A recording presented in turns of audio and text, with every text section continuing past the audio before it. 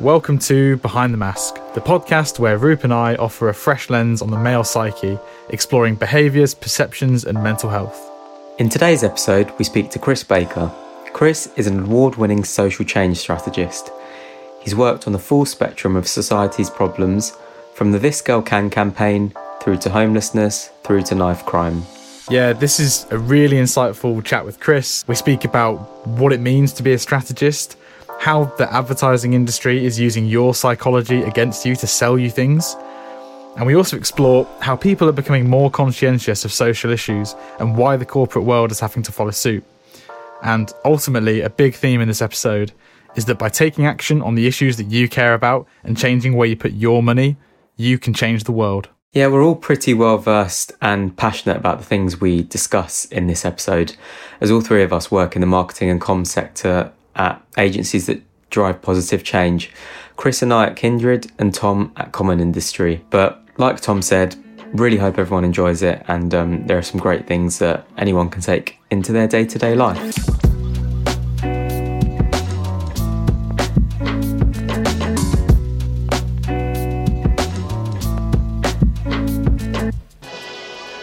For somebody listening to this who isn't involved in the advertising world like we are, like me and Roop obviously work in PR, how would you explain to somebody with like no jargon what a strategist is and what a strategist does? Yeah, I mean, that's a great question. I think, you tend to think with advertising in particular that it's all pretty pictures and great films and all that sort of stuff, which it is, but there's a strategy that sits behind it, right? So the role of a strategist is to understand what you're trying to achieve with that piece of communications and understand what the audience thinks, how they behave currently, and also what you need to do to get them to change their behaviour in some way. So it's very much about what are you trying to get them to, who are they, what are you trying to get them to do, and how are you going to get them to do it. And the strategist is the brains of the act to go, we need these pretty pictures and this thing that's going to move people emotionally, but we need to make sure we're pushing the right buttons rather than just making something cool. So that's what a strategist does, basically, yeah. So it's very science-based, and I'm guessing you're looking at a lot of research about how the brain works, how people work, and how, like you say, you can encourage them to do what you want them to do to achieve the intended outcome, right? Yeah, absolutely. I mean, it I don't know, spot on. I think like when you first get into the industry, there's so much stuff thrown your way that is a bit overwhelming, but actually as you start to get the basics down, starting to get into psychology and why people behave in the way they do, why they make decisions in the way they do, it is fundamental to understand human psychology. If you're trying to make communications without that, you're doing it with one hand tied behind your back, right? It's quite exciting at the moment when you look back over the last sort of 15, 20 years worth of academic literature around psychology and behavioural science. It is staggering, the journey. It's almost like a space race happening inside our head, right? We've just this understanding that just wasn't there 20, 30 years ago or in its very early days with people like Kahneman and Tversky. Now it's like, it's so smart. There's so many. It's so robust and so proven. And I think the interesting thing is, it's called behavioural economics because it's the combination of both psychology and economics. So I think previously psychology was seen as quite a soft discipline. Economics obviously super hardcore, right? It's the numbers. The combination of the two were fascinating, and it's always like the traditional belief of economics. And this is probably a little bit of a tangent to your question, but the traditional belief of like all economic models that everything is based on is that man or woman is a rational actor, right? We will look at all the options available to us and we will make the decision that will maximize our utility from it, so our return, that humans are 100% rational. And you say that now and you're like, it's clearly complete madness, right? We're emotional, we're moody on some days, happy on other days, hungover on some days when we're allowed out, things like that. We are massively emotional. We're massively influenced by how we're feeling that day and also our kind of evolutionary past, right? So all of those things are it's fascinating. Like I'm a bit of a geek around that kind of stuff and spend a lot of time reading. But it's massively useful. And I think if you're a planner or a strategist and you haven't got your head around that sort of stuff, at least to a certain degree, you are kind of playing with one hand behind your back, really. Probably one of the things I'm most proud of, actually, looking back, and it's been a while, is this the work we did for Pearson in project literacy. So they're like the textbook and exam like board or manufacturer, right? They make textbooks and design exams. They'd worked to go, look, the big problem we should be addressing as an education company is illiteracy. Massive global issue. 1 in 10 globally, so 700 million people are unable to read or write. That is staggering. And when you think about it in the context of, it's not just not being able to write a letter or read a book or cuddle up with a novel and get all cozy. It's fundamentally affecting their lives and their existence. You can't read a medicine bottle, you can't fill in a job application, you can't understand how to keep yourself safe in a pandemic. All these kind of things that are very, very difficult. Illiteracy is an underpinning factor in all of those issues. So everything from violence, ending up in jail, life and crime, things like suicide, things like disease spreading. I mean, even AIDS, for example, there's elements of how you protect yourself from that you wouldn't necessarily learn without being able to get the knowledge, really. So it was very much about, okay, illiteracy is the cause of, or a cause of, a lot of these problems. And by addressing it, you can lift hundreds of millions of people out of poverty because they've got the skills to be able to move forward. You can address things like gender inequality. There's so much more stuff around it. So it was probably one of the most difficult campaigns to work on from a planning point of view, because we went, okay, look, illiteracy is this underpinning link to all the world's problems. And if we solve it, we can make all of these problems better. So we had to go through and prove this sort of causal link with each of the 26 problems. And the reason I say 26 is we said to the creatives, illiteracy underpins all these problems. All the world's problems are underpinned by illiteracy. Kind of big statement on a creative brief. And they went, cool, we're going to do the alphabet of illiteracy. We need 26 problems that this works with. And we're like, oh, probably can do that, but that's going to take a lot of work. So it was Google planning at a ridiculous degree to find the link and getting through all sorts of academic papers and things like that. So that was a fascinating one.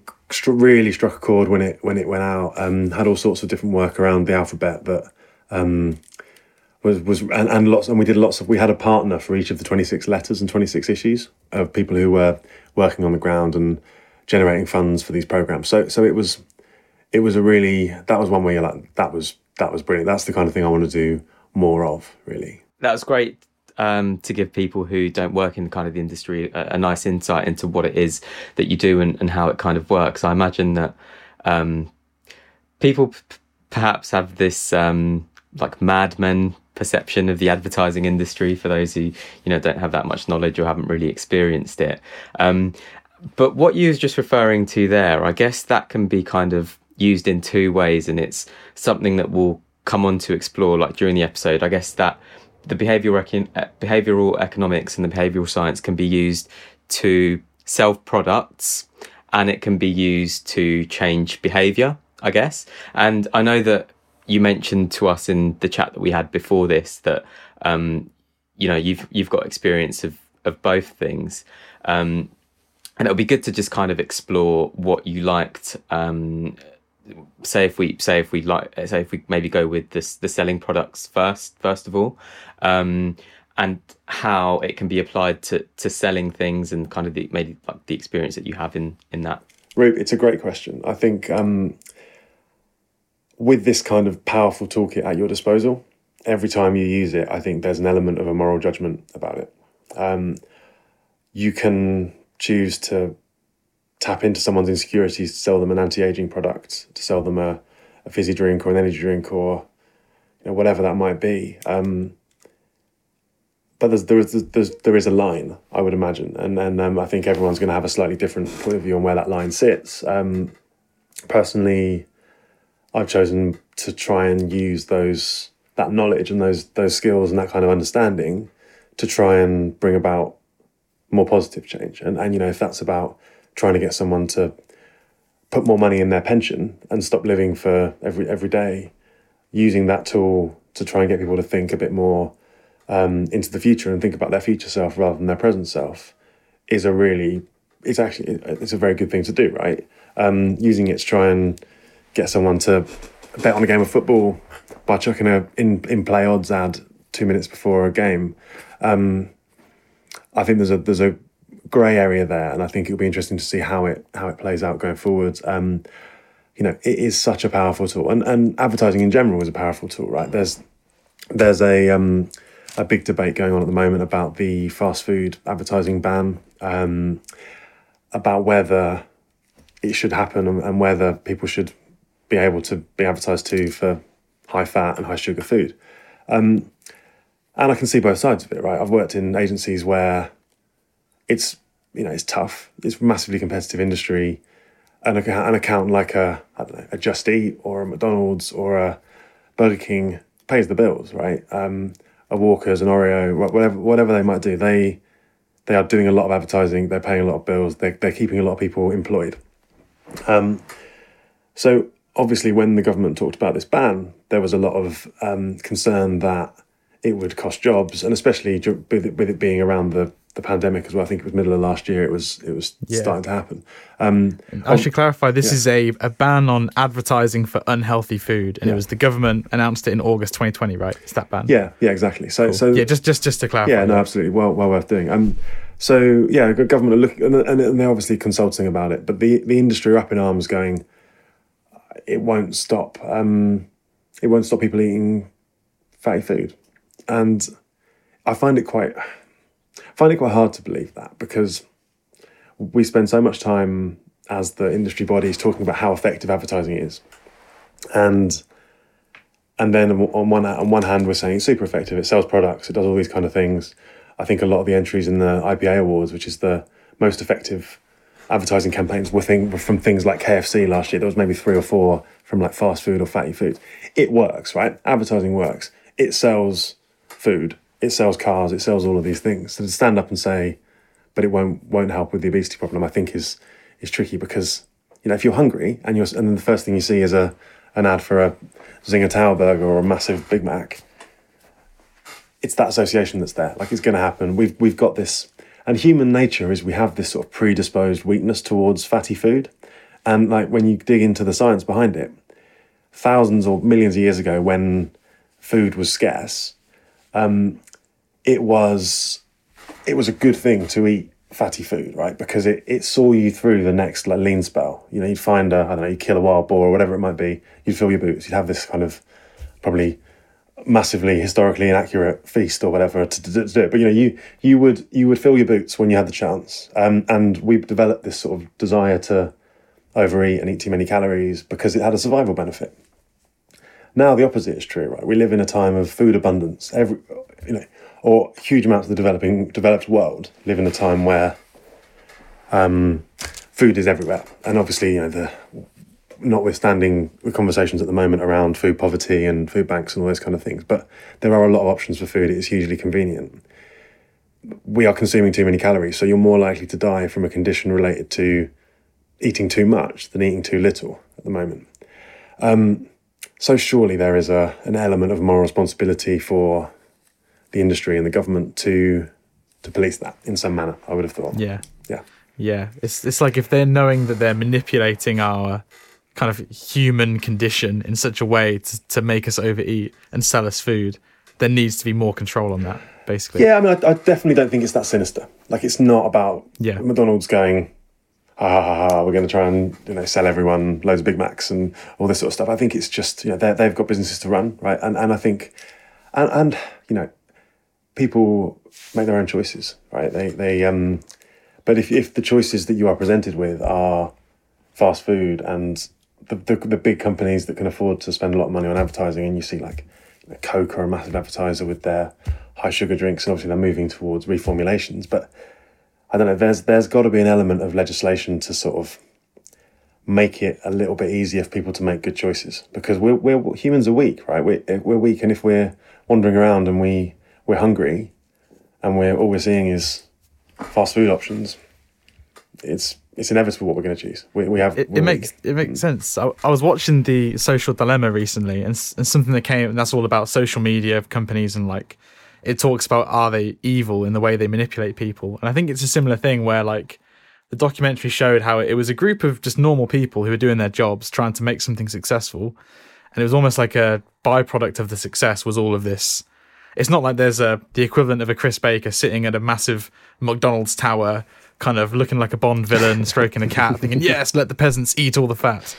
It's almost just inevitable, unintended consequence of the success of these companies. The thing that I think is probably most striking is for the industry to be able to say there's no way it has an effect on obesity is just not true. From what we know about how advertising works, it's just not true.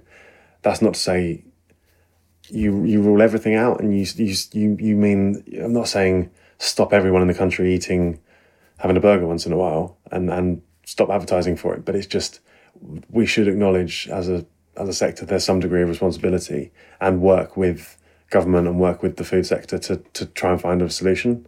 And one thing, when you look at the work done around the sugar tax and what happened there, so basically there was going to be a tax introduced on high sugar fizzy drinks and things like that. That piece of policy and the advertising around it drove companies like Coke to advertise for Coke Zero and Diet Coke rather than full fat. And all the producers are reformulating their product to come under the tax. So you can't say that legislation doesn't have an impact on everything, right? So it's just, I don't know. We've got to acknowledge our weaknesses as humans and try and create an environment that helps us make positive choices more often than not. And that's not to say don't have a pizza, right? Because everyone wants pizza once in a while. But trying to create an environment where it's easier to make healthy choices is probably a good thing. Yeah, I think you mentioned it a minute ago about I think it's a conversation around morals as well, isn't it? Like, and how much regulation is the right amount. Like, from my experience of having worked on different brands, you have certain rules and regulations around advertising alcohol, similar with gambling, and I think it's just finding what is acceptable and what isn't acceptable about advertising for in this conversation we're saying fast food, for example. But you mentioned Coca-Cola there, and one of the campaigns that I remember seeing recently that Coca-Cola did was putting New Year's resolutions on cans to inspire positivity in 2021. And I think another interesting topic of conversation is whether it's okay for brands like, say, Coca-Cola to do something like this. Essentially, that they're trying to sell their own product. But I think that potentially brings us onto a topic of virtue signaling versus real sort of advocacy. So are Coca-Cola genuinely wanting to inspire positivity and increase people's mental well-being and that sort of thing, or are they just doing it to essentially sell their product? And do you think there's maybe a conversation to be had about brands integrity, I guess, in the comms that they put out? I mean, great question, and a big one, I think. So I mean, Coke have spent years communicating about happiness, right? Trying to be this, things like, I won't go into all sorts of advertising executions because know your audience, but they communicate around happiness and have for a long time. Things like the polar bears at Christmas and the Santa's truck, and they're trying to attach to like joyful moments, whether it's summer or Christmas, right? That's their strategy. They are trying to talk about happiness. The New Year's resolution thing is an extension of that, right? It's not like it's a bad thing. It's probably better than not having that sort of message on there.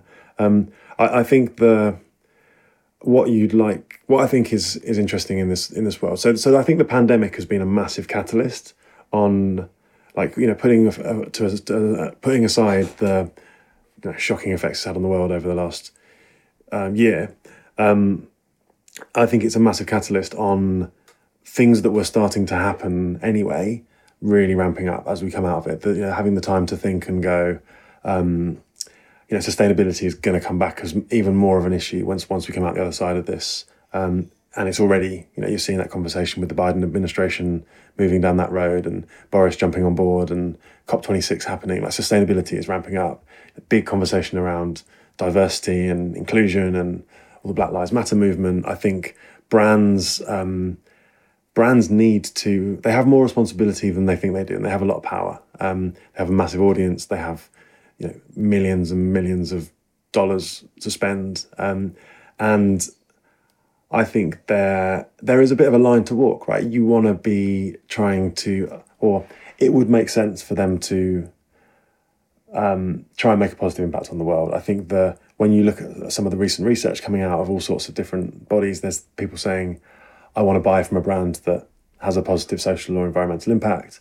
I want to work for a company that does that. There is the data there that more and more people want their purchases to reflect their own politics and their own beliefs. It's tricky because it is bloody complicated, the world out there. There are so many shades of grey. The marketing team are obviously not going to have the same responsibility as the finance team. They're not going to be incentivized in the same way. So brands that are trying to, or businesses that are trying to do good things, I think there's two things. I think firstly, actions speak louder than words. So you need to try and have, if you're going to talk about a problem and try and do something, you need to actually commit to having a genuine impact, and you need to be in it for a reasonable period of time. Like, so Pearson's literacy campaign was committing a few million quid a year to this cause, and it had programmatic interests and all those kind of things. If you just parachute in and then you move on to the next problem, that I think is an issue. And I think there's a second point around like virtue shaming and like cancel culture, and this thought of, if a brand does something and they're not absolutely perfect across every aspect of their business, they get a rinsing. And I think that's dangerous, because I can understand the justification. I don't know, EasyJet talking about carbon offset, for example, of a lot of their flights. They're not perfect, right? Carbon offset is not a perfect solution by any means, but the fact they're doing something is better than nothing, and it will pull the rest of the industry in that direction. It will pull more and more people over, and if it's shown to be a success in terms of, I don't know, winning business or selling chocolate bars or whatever it might be, more and more businesses are going to do it. Whereas if they get a PR backlash every time they do something that is well-intentioned, they're just going to go, well, fuck that, I'm just going to go and sell more biscuits and do it by partnering up with a pop star, right? So yeah. I think it's a danger. Like, I can fully understand the reasons, but I think it's dangerous, this sort of virtue shaming and cancel culture on businesses, because it seems like they're trying to do the right thing. It should be encouraged.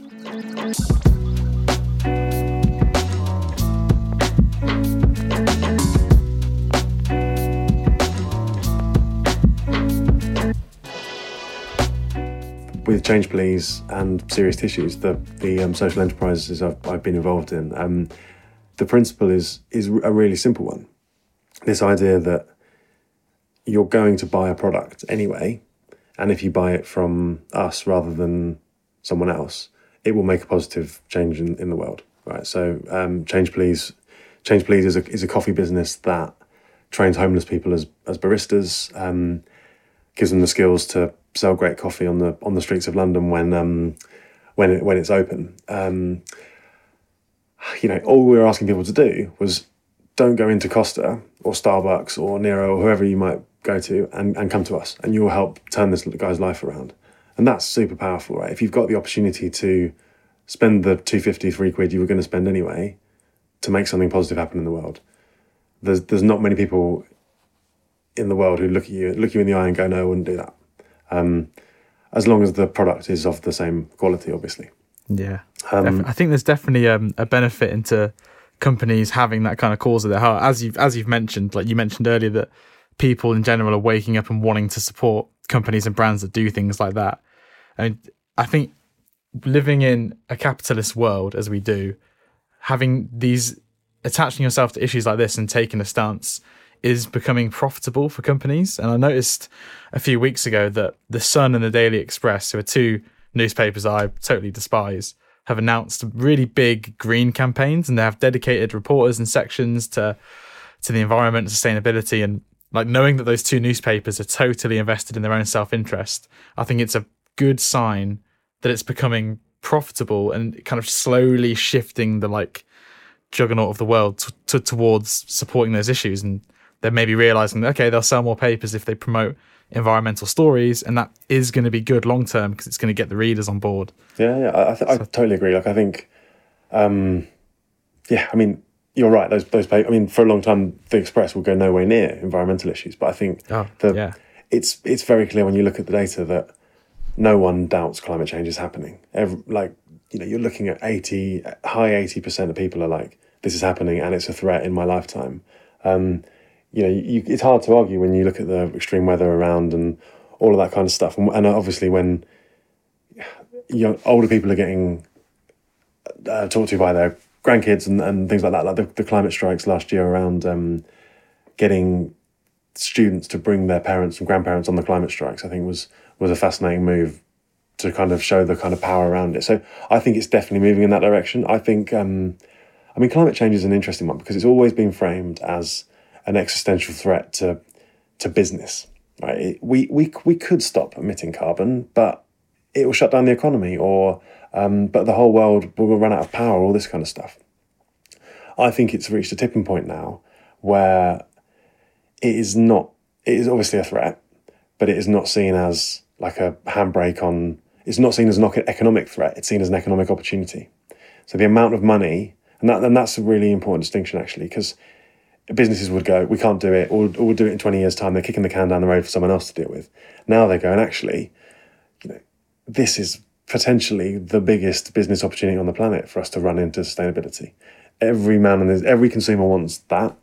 Every consumer wants products with no plastic, and they want to have a positive impact on the world. They see, the amazingly powerful Attenborough documentaries talking about and it was, it was a really big moment when he went from being an observer and not really commenting on environmental issues a few years ago to suddenly being like, this is the way the world has changed in my lifetime reporting on this planet. That was a really powerful sort of sea change when he got off the fence and was like, this is changing.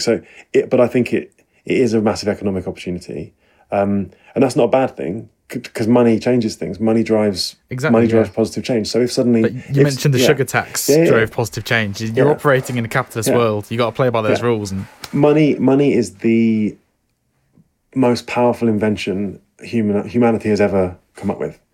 And if you get it pointing in the right direction towards climate change and things like the Green New Deal that's talked about in America maybe goes a bit too far into some policies that are around the fringes of sustainability and more around like equal opportunities. But the idea of putting large amounts of money behind this shift to a sustainable future and the kind of opportunity around a green grid and electric cars, all those kind of things, the big winners of the next decade are going to be the ones who are making the most of that opportunity rather than ignoring it. There is big impact investing getting behind this, and both environmental and social. That so it's the chance. I think this next decade is going to be enormous in terms of the sense of like social disruption. Brands that don't help will find themselves struggling a bit, and businesses that do will do well, but they'll do well because they're doing good. It's hard to knock a company who's driving positive change with what they do in terms of selling a product. And if they make a bit of money along the way, fair play to them. If someone's going to buy a Starbucks coffee, Howard Schultz is going to get a lot richer. But if someone buys a Change Please coffee, one of our baristas gets off the streets, and that's a big positive shift, right? So. And it's great. It's great that people are starting to look out for that more and more in terms of consumers are wanting, like you said, are wanting that positive outcome from where they're spending their money, and that can be seen from something as big as the sun shifting to having more green views, to something like the Change Please enterprise that asks, to put the money towards something more worthy than giving your money to a billionaire or a millionaire. There's so many great examples. I mean, you look at things like sustainability and impact are going to become so core to every business over the next decade. It's not going to be sitting down the end of the corridor. It's going to be a conversation in the boardroom. And there's this concept that's quite established now of the triple bottom line. So the bottom line, that obviously the traditional one of money, but also the bottom line of social impact and environmental impact, I think is going to become more and more mainstream. And I think there's an interesting thing, this world of impact investing, and the guy who brought it, Sir Ronald Cohen, who basically brought venture capital to the UK and like the VC thing. His whole thing about impact is, if you start measuring the impact of every business across the world, it opens up all sorts of different investment opportunities in the same way that risk did. Risk only really came around as venture capital came around as like a metric, but now it's thrown around so much. So if impact is suddenly measured in the same way by every business, suddenly every investment portfolio is geared in that kind of way. So it's exciting. I suppose the coming back full circle to where this conversation started, I think if you move the money, you change the world. That for me is the kind of, in a nutshell, what I'm trying to say. Like, if these two powerful forces are fighting against each other forever, and money is going one way and kind of people's desire and things are on another way, which is sort of what's been happening with climate change for a long time, right? It's been seen as too expensive to write the check to solve the problem. Suddenly, now that money is over here and on the positive side, more money is there driving that. Move the money, change the world. Yeah, it's really exciting. I think you're right. The next decade, I think, has the potential to be so powerful, and the world's going to change so much for bad, but also hopefully mostly good in so many ways. And this might be changing gears slightly, but we've spoke a lot about change, societal change, that kind of thing. I know, being a strategist and what you do in your day job, I know I'd consider you an expert in like behavior change. I'd love to get your thoughts on like how societal change happens. Like, for example, the mental health stigma has changed massively over the last 10 years. It's been a really iconic decade for that. I mean, as a strategist, I mean, how proactively would you approach trying to tackle a big macro level societal change shifting so much like that? Like, how does that actually happen? Is it just the money thing, or are there other ways in that those stigmas change and people change? Yeah, it's interesting. I don't think it happens. It definitely doesn't happen overnight, or very rarely happens overnight. I mean, I think that the best example I can think of something really quickly shifting was the plastic, the attitude towards plastic after Blue Planet. Suddenly the amount of reusable bottles and things that are out there like that felt like a really quick switch from just not really thinking about plastic to suddenly being like, we need to do something about this problem. So that's probably the only one that's been super quick. I think generally in the world we live in, we ride tides in culture. So you see waves that are emerging, and like whether that's sustainability. I mean, when I was at my previous agency, I had a really small part to play in This Girl Can, the Sport England campaign about getting women into exercise. I was involved in the pitch, but didn't really get involved much after. But it was very much about this sort of. There was a bit of a rising tide of, a backlash against the way women exercising were portrayed. You'd see the classic Nike ad of these supermodels in Lycra and like Lululemon and all those kind of things. There was a backlash against that, and it was and just the way women are portrayed generally in society, and I think it tapped into it struck a chord really, and tapped into a rich vein of culture and rode that wave at exactly the right time. So I think a lot of the time your job is to like look for things that are emerging and try and make them bigger and make them blow up. And in the case of This Girl Can, it was something that was probably kind of bubbling, but that campaign just went nuts, right? I think similarly with sustainability, like it's been happening for a long time, and the shift towards climate change reframing as the climate emergency and Extinction Rebellion after the reports following Paris about we're going to get nowhere near stopping at 2 degrees of climate change or global warming. That massive ramping up of the narrative and the drastic action they took did change things quickly. And Greta coming along and doing it in a slightly different way with students was also an amazing move. I think it's hard to pinpoint like a single thing that starts these things going. I think there are interesting like turning points and different forces that work together. I think with mental health, it was becoming more and more apparent, and there was lots of conversations, lots of the communication was around the problem. And things like there was the campaign that I think Calm did around people like male suicide, and the people stood on buildings in London, about 84 male suicides a day or a week so really, really striking stuff, really shocking. And I think it has now shifted to be more about the solution, which I think is interesting. When you look at the Britain Get Talking campaign that ITV have done, which is brilliant, it's all about mental well-being rather than mental health. And it's almost like there's an acceptance that it's a problem. And it took a while to get to that point. And you had every celebrity would find a way to get on Lorraine and talk about their run-in with their mental health issues themselves. And it's lots of, I suppose with this sort of thing, this sort of cultural change thing, it's a lot of things coming together in the right place and the right time. I used to work at Comic Relief, and as things shifted in terms of, I guess just, I don't know, I don't really like the word wokeness, but like woke culture, as people started becoming more woke and more aware of different issues. One thing that was flagged at Comic Relief, or one thing that was in the news, was the fact that they used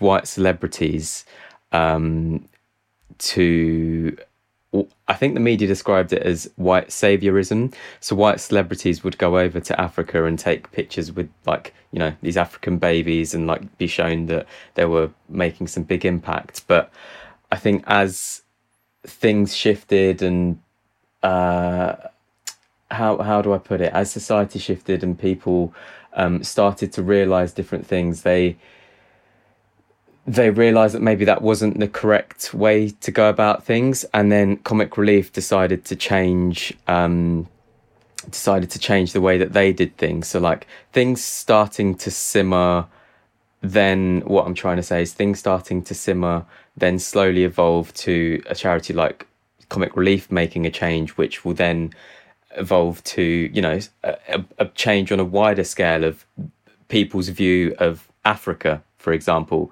Africa isn't this country that's full of poverty and malnutrition, that there are other things and positive things that are going on over there as well. So maybe it's kind of that as it starts simmering, it's a natural progression and a natural involvement. I think you could probably map it back on numerous things. But yeah, I think there's lots of things sort of bubble, and then it feels like all the change happens at once. But it's rarely the case. There's always lots of things pushing. And I think it depends a bit on, sometimes you'll come and work on a piece of comms or a campaign, and you'll feel like you're pushing water uphill because it's not necessarily the right timing. But sometimes it'll be exactly the right time, and it'll really strike a chord, and it'll fly. So it is an interesting one in that regard. But yeah, I think it does bubble and then kick. And I think there's some interesting things around, like, so for a movement to be successful, there's a rule called the 3.5% rule. So you need 3.5% of people in the country to get behind that movement for it to then have an effect on policy. And when I say involved, that means like doing something physically on the streets and properly talking about it and engage, rather than like liking a Facebook post. Not just tweeting about the problem. Yeah, exactly. You need to do more than just talk. But 3.5% is a tipping point, and this I think it's a Harvard professor or some other prestigious US uni went and studied like every social movement over the last 200 years about engagement, and that 3.5% thing holds true in almost every single instance. The ones that were successful, if it reached 3.5% of people out there and doing something, it tipped. So that then has that knock-on effect on the other people to get behind it. But there's some interesting science about it, and like the effects of like the more radical flank. So like you think of things like the Extinction Rebellion, doing things like pouring blood all over Shell's headquarters, or like they're and like tying up certain bridges in London. All those kind of things were like ballsy and bold, but they needed to be, really. And the what's called the radical flank effect, it seems radical at the time, but it moves the needle in the conversation, and it pulls people over to make room for the conversations that are happening now, like what's happening at the G7 this week and things like that. Yeah. Like if it wasn't for people over here, the suffragettes, right? If they weren't tying themselves to railings and protesting, then it would have taken a long time for women's suffrage to become a thing, right? So that you need the people that look extreme at the time to do those things for things to shift. So yeah, there is kind of, I won't bore you too much by going into too much of the like social theory of it, but there are certain things that can help things tip, and it's not just it's not just an ad campaign or a documentary. Most of the time, there's all these like other things happening in society that can do it. Yeah, well, we know through working in PR that the difficulty of getting stories into news, especially now with COVID and everything that's going on, and yeah, I think it's something that's been exaggerated over the pandemic in terms of the sensationalism of media, and you need to, like Extinction Rebellion, they needed to do something extreme to get those headlines, because compared to the rest of the sensationalism that's going on in media and the clickbait kind of news that's out there, I think media are having to do and this is probably a different conversation, but media are having to use sort of more report on more extreme things to generate traffic themselves. So to get that cut through and to really make an impact, sometimes you do need to do those kind of things. Yeah. I'd like to think that people might feel quite empowered hearing about, you mentioned like the 3.5% rule. I mean, it seems like it feels like an achievable goal against issues that can feel like insurmountable mountains, like climate change and things like that. And I mean, you see a lot of people relate to the feeling of like, okay, you care about something really deeply, like the environment. You can put a post on social media, but I think it's encouraging people to think, what can I do?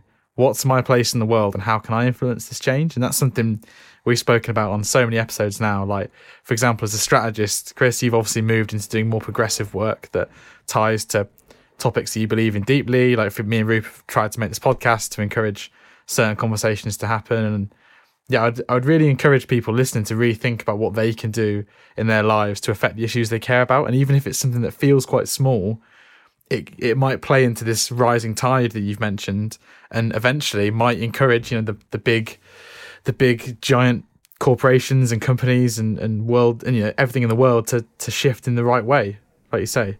Yeah, absolutely. I think the 3.5% doesn't feel like a big number, does it? And I think it feels achievable. Yeah, and if it's the difference between going on a protest and not, lots of people will wake up in the morning and be like, can't be asked today.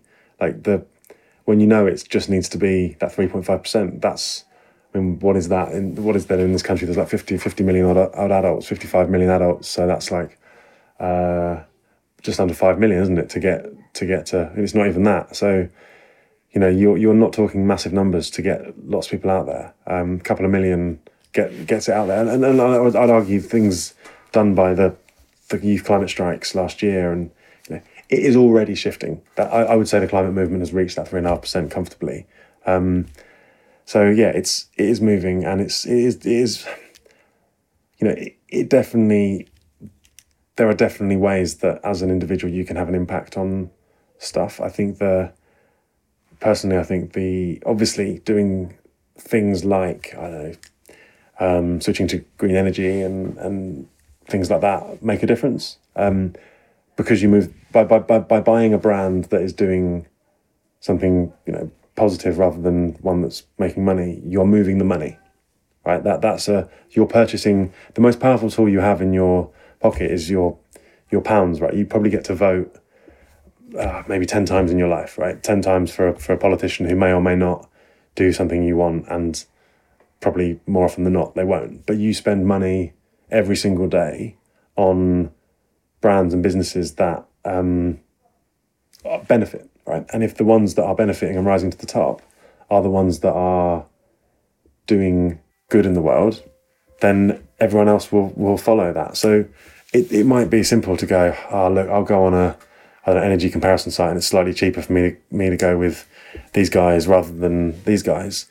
But that extra 40 quid might make quite a big difference in driving things. And actually energy is now just as cheap to go green as it is to do anything else. But the model of voting with your pounds, I think, is really important. And obviously you don't want to get into spending 5 times as much to be able to be an ethical consumer. But if you can make the slightly, like, I remember a mate of mine was a pro sportsman, and he used to talk about, his nutritionist was like, just all you got to do is just choose the slightly healthier choice every time you go to buy something, you go to eat, right? So it's like, I don't know, the low fat chicken sandwich or whatever it might be, right? Just choose the slightly healthier choice, and it'll have a benefit on you because you're doing it every day, right? And if you choose the more ethical choice every single time with the way you spend your money, the world's going to change. It'll happen slowly, but it will change. And you've told us about the coffee enterprise, Change Please, and obviously you run another business, Serious Tissues, as well. Yeah. So we built on the. Thanks for bringing it up. I mean, I think we basically learn a lot from Change Please, and this core thought of just change what you buy and you can make a difference. You can change the world. Feels like it can work in almost any category. So where we went next was toilet roll,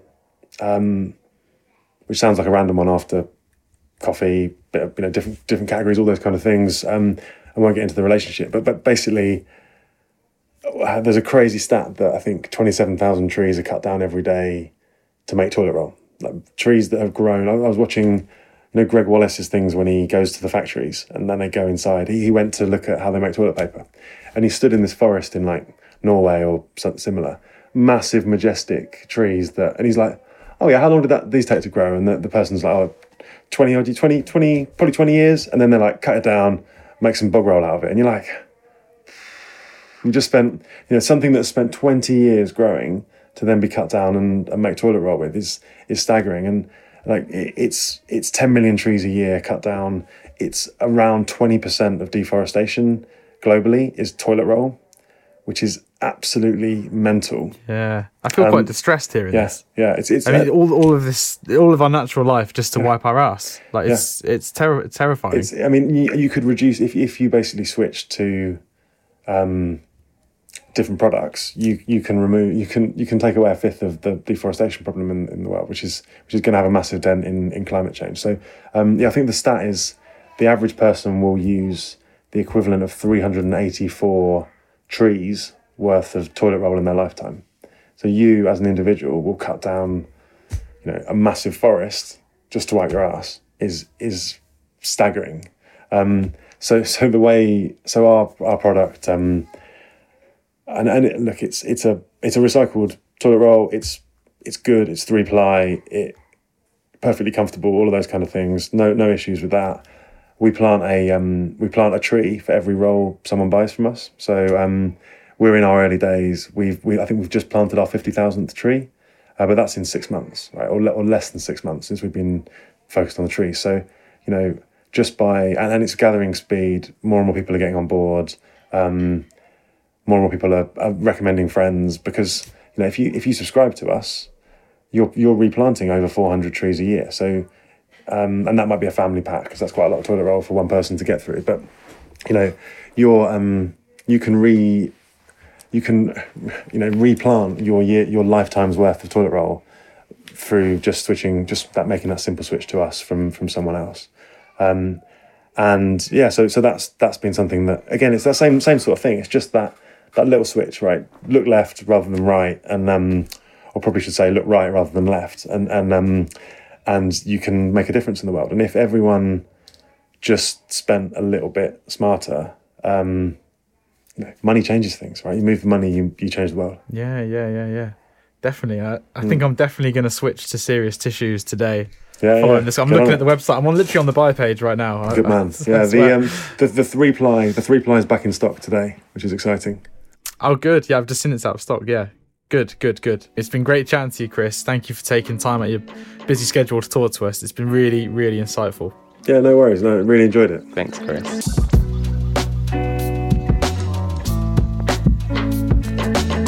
Thanks to Chris Baker for chatting to us today. This podcast was produced by Tom and I, and sound produced by Jack Sudderby.